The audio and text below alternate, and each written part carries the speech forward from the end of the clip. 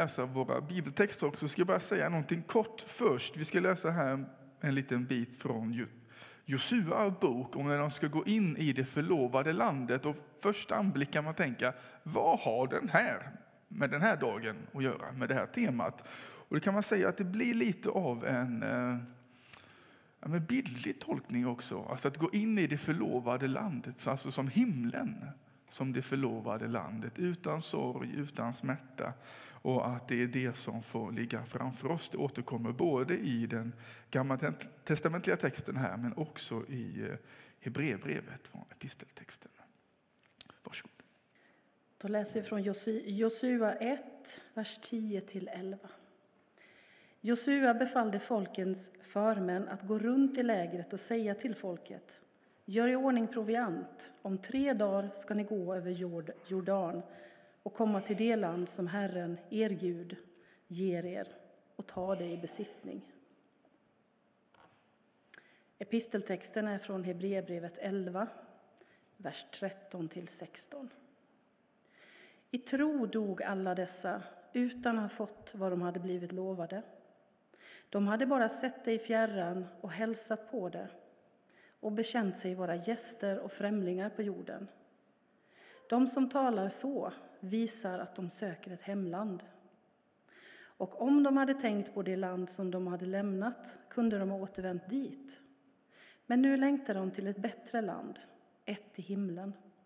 Därför skäms inte Gud för dem, utan de får kalla honom sin Gud. Han har ju grundat en stad åt dem. Så lyder Herrens ord.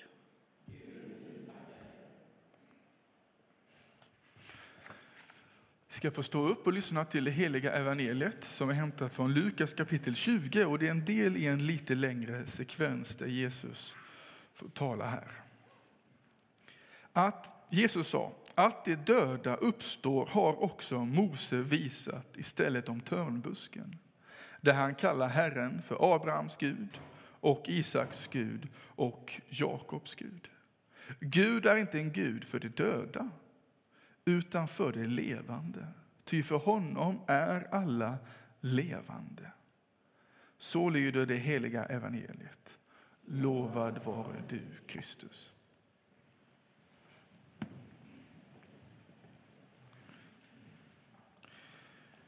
Ja, idag är det ju Alla helgona helgen. Igår var ju Alla helgona dagen och idag kallas det för söndagen efter Alla helgons dag eller Alla själars dag.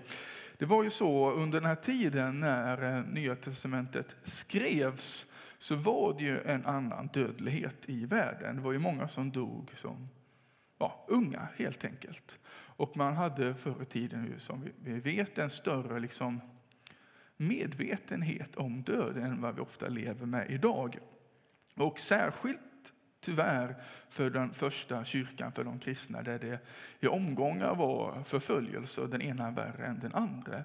Och det kom ju att ske då att flera kristna blev mördade för sin tro och beskrivs då som martyrer som genom sin död fick visa på något sätt på Guds godhet. Men som också blev som förebilder då, att de dog och de levde för Jesus och för andra. Och det är då helgon då är ju de personer som kyrkan historiskt har, katolska kyrkan, sagt att det här var personer som vi vet är förebilder som vi alla kan vara överens om. Att inte att de var perfekta kanske, men att de verkligen är förebilder.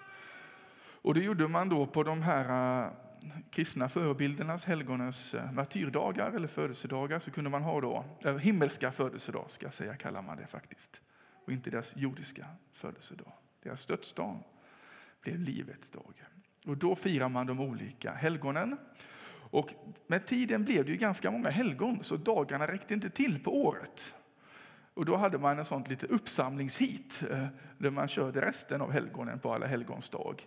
Och i och med reformationen så tyckte Luther och den lutherska kyrkan att det blev lite väl betoning det här på helgonen.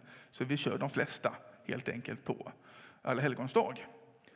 Och här har man då skilt på Alla helgons dag och Alla själars dag eller söndagen efter alla helgon. Att igår då som alla helgona, egentligen handlar det inte så mycket om våra nära och kära som har gått bort, utan de helgonen, de som är liksom förebilder i tron som lämnat jordelivet. Och det är därför ofta bibeltexterna som är igår då, för er som var på gudstjänst i Kareby eller någon annanstans kanske, kan man känna igen det. Men idag handlar det inte om liksom helgon som förebild, utan det handlar om hoppet. Vårt evighetshopp är temat. Och det handlar inte bara då om vissa som kanske är förebilder i tron och lämnat jordelivet, utan om oss alla handlar det om. Och sen så här i Sverige den sista tiden har väl det blandats ihop lite grann, att det är väldigt fint att få på ett särskilt sätt förhedra sina anhöriga och få minnas och få gå och tända ljus på gravar. Och här när höstkrusket kommer och det blir så snabbt mörkt på eftermiddagen, att då få tända ljuset, att ljuset lyser och vi får minnas våra älskade, våra döda. Och därför passar det också så otroligt bra med det här temat av vårt evighetshopp och av ljuset som är starkare än mörkret. Jag tycker Matilda beskrev det så bra här, att döden på många sätt är läskig. Men drar man undan skynket så är det guld och ljus och Jesus. Att det behöver inte vara så läskigt, även om ett avsked alltid är svårt. Och man kan nog se, tycker jag, i svenskt samhälle att det kanske har blivit den senaste tiden en lite större liksom medvetenhet om döden. Dels liksom coronapandemin lyfte lite mer det här med vår dödlighet och sårbarhet, och har ju kriget i Ukraina, Rysslands invasion och hundratusentals som har dött där. Att det blir på något sätt mer nära, och nu också då terrordådet i Israel och skjutningar som har ökat i vårt land. Alltså det här med döden blir lite närmare oss. Och någonting som jag tror att gemene man lite mer också bör tänka på, inte bara i talet om himlen i kyrkan. Och jag tror att, eller min upplevelse i begravningssamtal och liksom med många liksom vanliga svenskar, om man kommer in lite på livet efter döden, så säger många, jag vet inte riktigt vad det är liksom, jag tror ändå att det finns någonting mer. Det är en vanlig utgångspunkt. Att ofta är det liksom svårt att säga liksom, vad är himlen, eller hur är det, jag vet inte, men det är nog bra. Det tycker jag är ganska, känner ni igen det?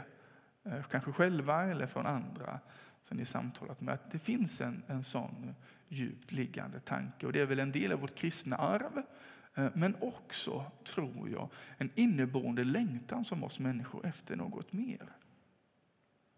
Det är så lätt att bli materialistiska, bara se det vi har framför handen. Men vi är ju skapade för mer än bara materia. Det finns inom oss, tror jag, inom oss alla ett hål, en längtan efter någonting mer som vi försöker fylla på så många olika sätt här i världen. Vissa bra och vissa mindre bra, men nackdelen med alla sätt att fylla detta hålet är att den enda som egentligen kan fylla det är Jesus. Han är den enda som kan möta vår djupaste längtan. För han är livet. Och då också, livet är mer än materia. Och därför också tänker många, tror jag, att det finns någonting mer här efter. Och ser man ut över världen så ser vi också att i princip alla liksom religioner och trosinriktningar så finns det en tanke om livet efter döden. I många, vad man kan kalla för primitiva naturreligioner, så har man en tanke om förfädersandar, att de lever med i många generationer och finns omkring en kvar. Även i Kina är ju det en stor tanke. Och vi har ju inom hinduismen det här med kretsloppet, att man måste liksom bete sig väl eller göra rätt, så kanske man får födas i en bättre, rikare klass eller så här. Och de här sakerna om liksom tanken om vad som händer sen präglar också nuet. När jag var i Indien 2007 så blev det är svårt att vara där utan att blir berörd av det lidande man möter. Så många hemlösa som sover på wellpapp, på refuger och annat. Eller kanske sett bilder på tåg eller bussar som är proppfulla med folk uppe på. Har ni sett det? Det är från Indien. Och det har ju lite att göra med den här tanken som är då i hinduismen om karma. Att man får det man förtjänar. Man lever som man har bäddat. Och är det någon som är fattig är det deras eget fel. För det beror på vad de har gjort tidigare i livet. Och att det finns då att tanken om vad som kommer efter påverkar oss nu och hur vi är mot varandra. Men också hur vi hanterar vår värld. Med klimat och människor omkring oss. Vi har ju islam också, men som är en tydlig lik bild av den kristna om livet efter döden. Men också vitala skillnader som gör väldigt stor skillnad. Och vad är då den kristna eller den bibliska bilden av detta? Och jag vill börja med att gå till vår episteltext här då från Hebreerbrevet. Och den handlar ju då om, den är del ett större sammanhang där författaren skriver om många olika hjältar i tron som har fått dö utan att få se det förlovade landet eller utan att få se det upprättade Israel. Och så beskriver han att de bekänt sig som gäster och främlingar på jorden. Och just det här som gäster och främlingar, det är väldigt tydligt i framförallt Petrus brev, hur kyrkan i tider av förföljelse hade det som insikt eller som tankesätt att det här är inte vårt hemland. Utan vårt hemland är himlen. Och det skriver han också här, det söker ett hemland.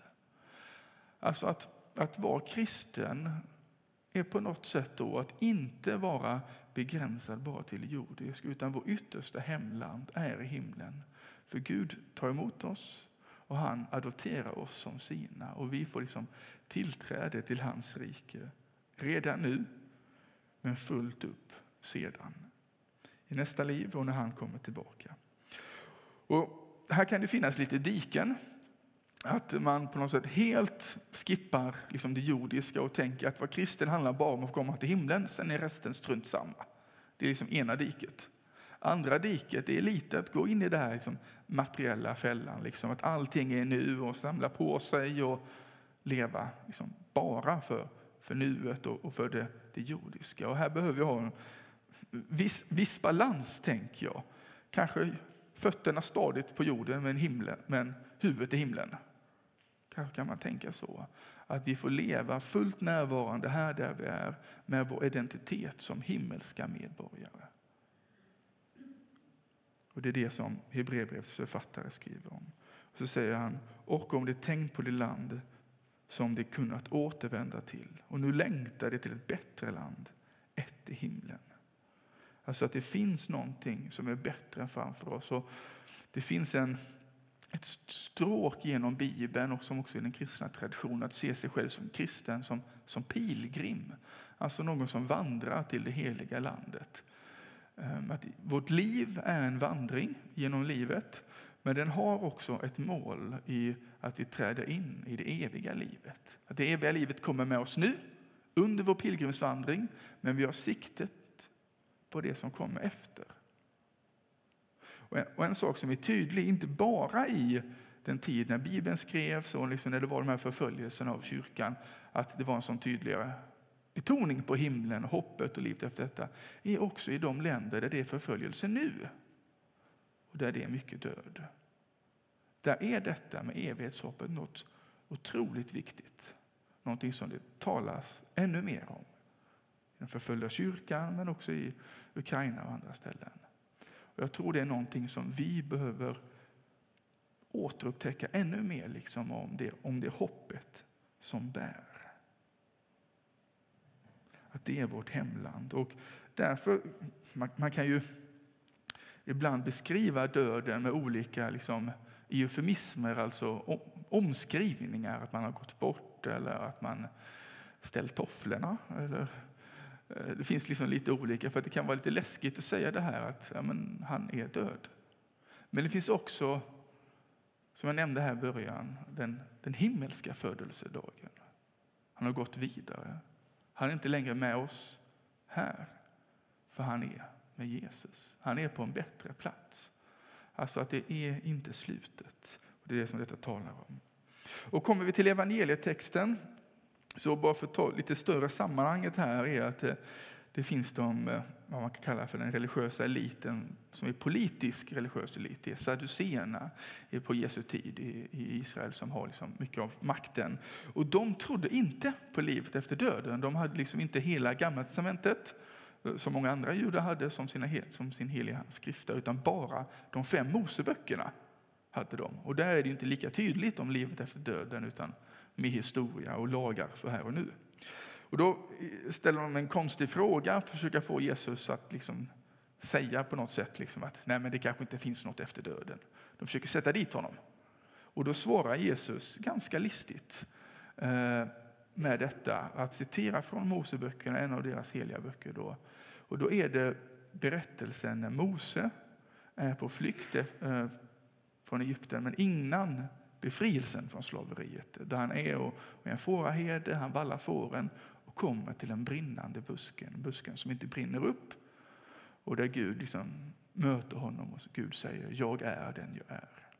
Och så Mose förstår inte, och så säger då Gud: jag är Abrahams Gud, Isaks Gud och Jakobs Gud. Alltså hans ättlingar då, eller hans släktingar bakåt i tiden, precis.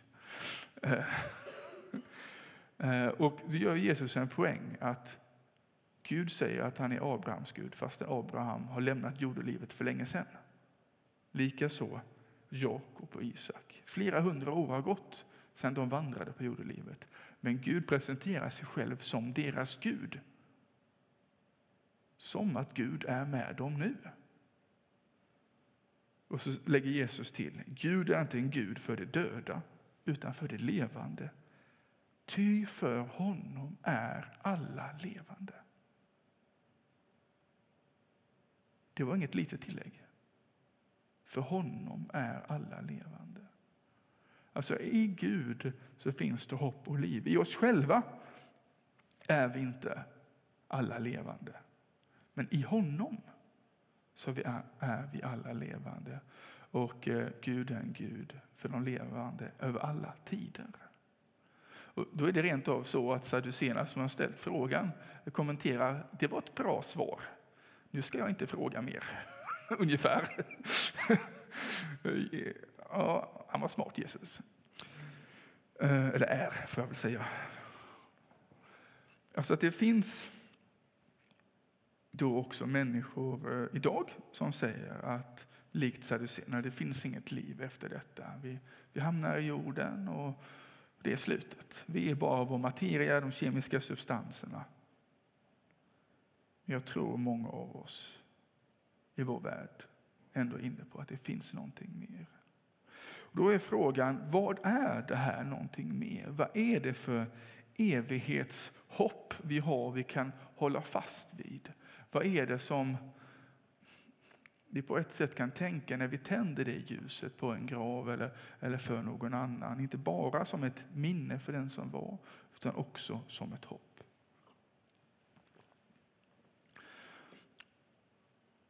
Och det är just detta, tänker jag, att det är Gud som är vårt hopp. Det är för honom, eller i honom, som alla är levande. Jesus sa ju: jag är vägen, sanningen och livet. Han sa också: jag är uppståndelsen och livet.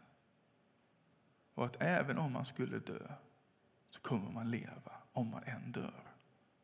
Alltså i Jesus har vi liv. Och liv i överflöd.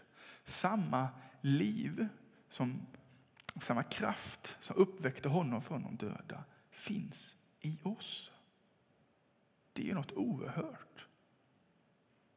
Att det livet där Jesus besegrade döden, besegrade ondskan och alla hemskheter, samma seger har vi del av. Det är fantastiskt. Och det är därför då som korset är så centralt.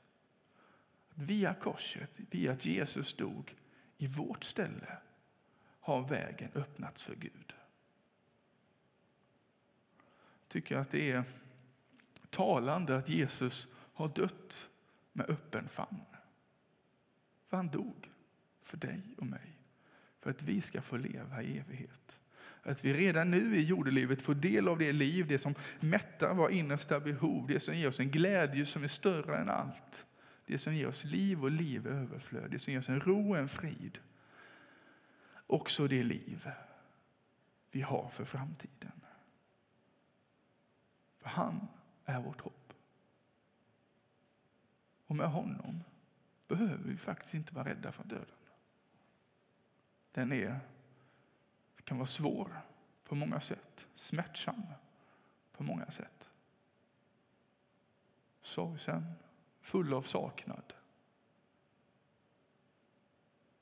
Men det ligger så mycket i det när man kanske säger han har det bättre nu.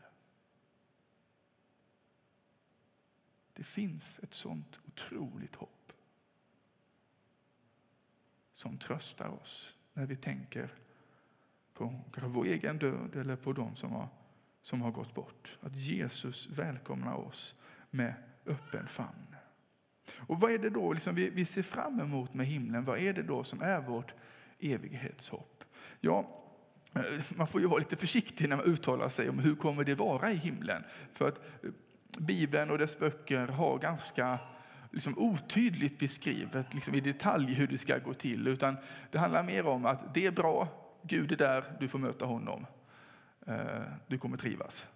Alltså lite kort och fattat så. Men man kan säga att många av oss tänker ju kanske framförallt på det här med att man behöver inte vara sjuk längre. Man behöver inte sörja längre. Precis så beskrivs det på olika sätt, olika profetier om himlen och när Jesus kommer tillbaka utan smärta och han som ska torka alla tårar. Vi tänker ofta på återseende av nära och kära, och det har vi också, hur det beskrivs som att vi är omgivna om sky och vittnen, och inför Guds tron står det som ett hav av människor från alla folk. Så det finns också. Men kanske det allra mest tydliga är att där är Gud. Att där får vi möta Gud fullt och klart.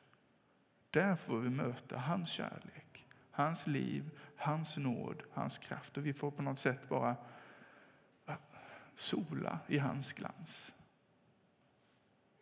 För Gud är allt som är gott, och där möter vi honom fullt ut.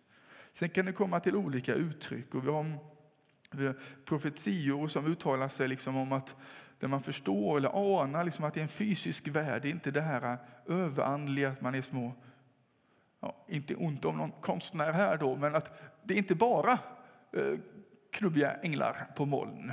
Att det är mycket talar för att det är så mycket mer fysiskt än detta. Det talas om floder, om träd som bär frukt varje månad.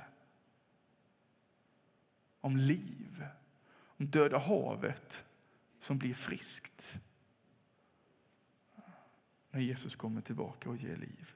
Man kan fundera på då så exakt hur det blir, det kan man spekulera mer i. Och på onsdag, vi kan ta upp den bilden Erik där, kommer vi få ha lite mer samling om himlen och lite samtal på detta temat i församlingshemmet om vi kommer med där. Efter soppan, perfekt att bjuda med kanske vänner eller bekanta som kanske inte är så kyrkvana eller som kanske missar dagens predikan och få komma med där också, lite samtal om det. Tack Erik.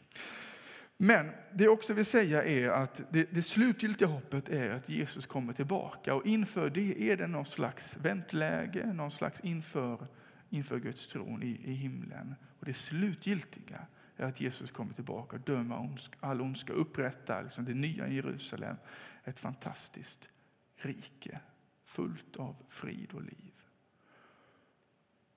Och Jesus välkomnar alla dit.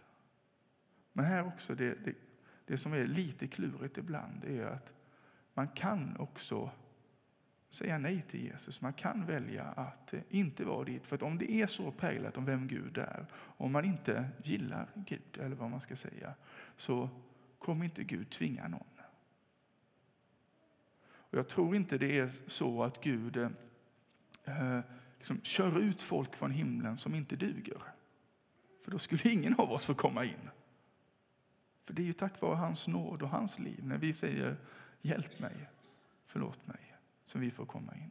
Och jag hörde någon som, så jag tyckte uttryckte det ganska bra, att det inte är så att det är en stor kedja för himlen, så där får man inte komma in. Utan snarare är det så att alternativet, det som vi kanske oftast kallar för helvetet, är snarare låst inifrån.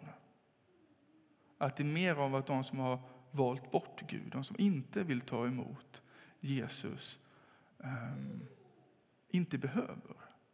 Och en sak som är otroligt viktigt att ha med sig här är ju att man kan liksom inte säga exakt hur det ser ut. Och det finns ju sådana här hemska målningar, vi har ju lite här bakom, eld och svavel och grejer. Och det finns inte riktigt så gestaltat i Bibeln. Men det vi vet är att, eller det som det står med Bibeln, att det är en plats utan Guds kärlek. Det är en plats utan Guds liv. Alltså en avsaknad av det. Och att, som också är viktigt att ha med sig i detta, är att man kan inte säga liksom, ja, men den kommer dit eller den kommer dit. Det får man vara så otroligt försiktig med. Det är Gud som gör det. Liksom. Vi som människor har inte koll på det.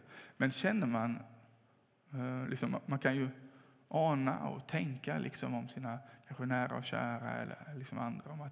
Om hoppet och livet som finns. Om återseende, om att få vara någonting bättre. För Jesus är så generös.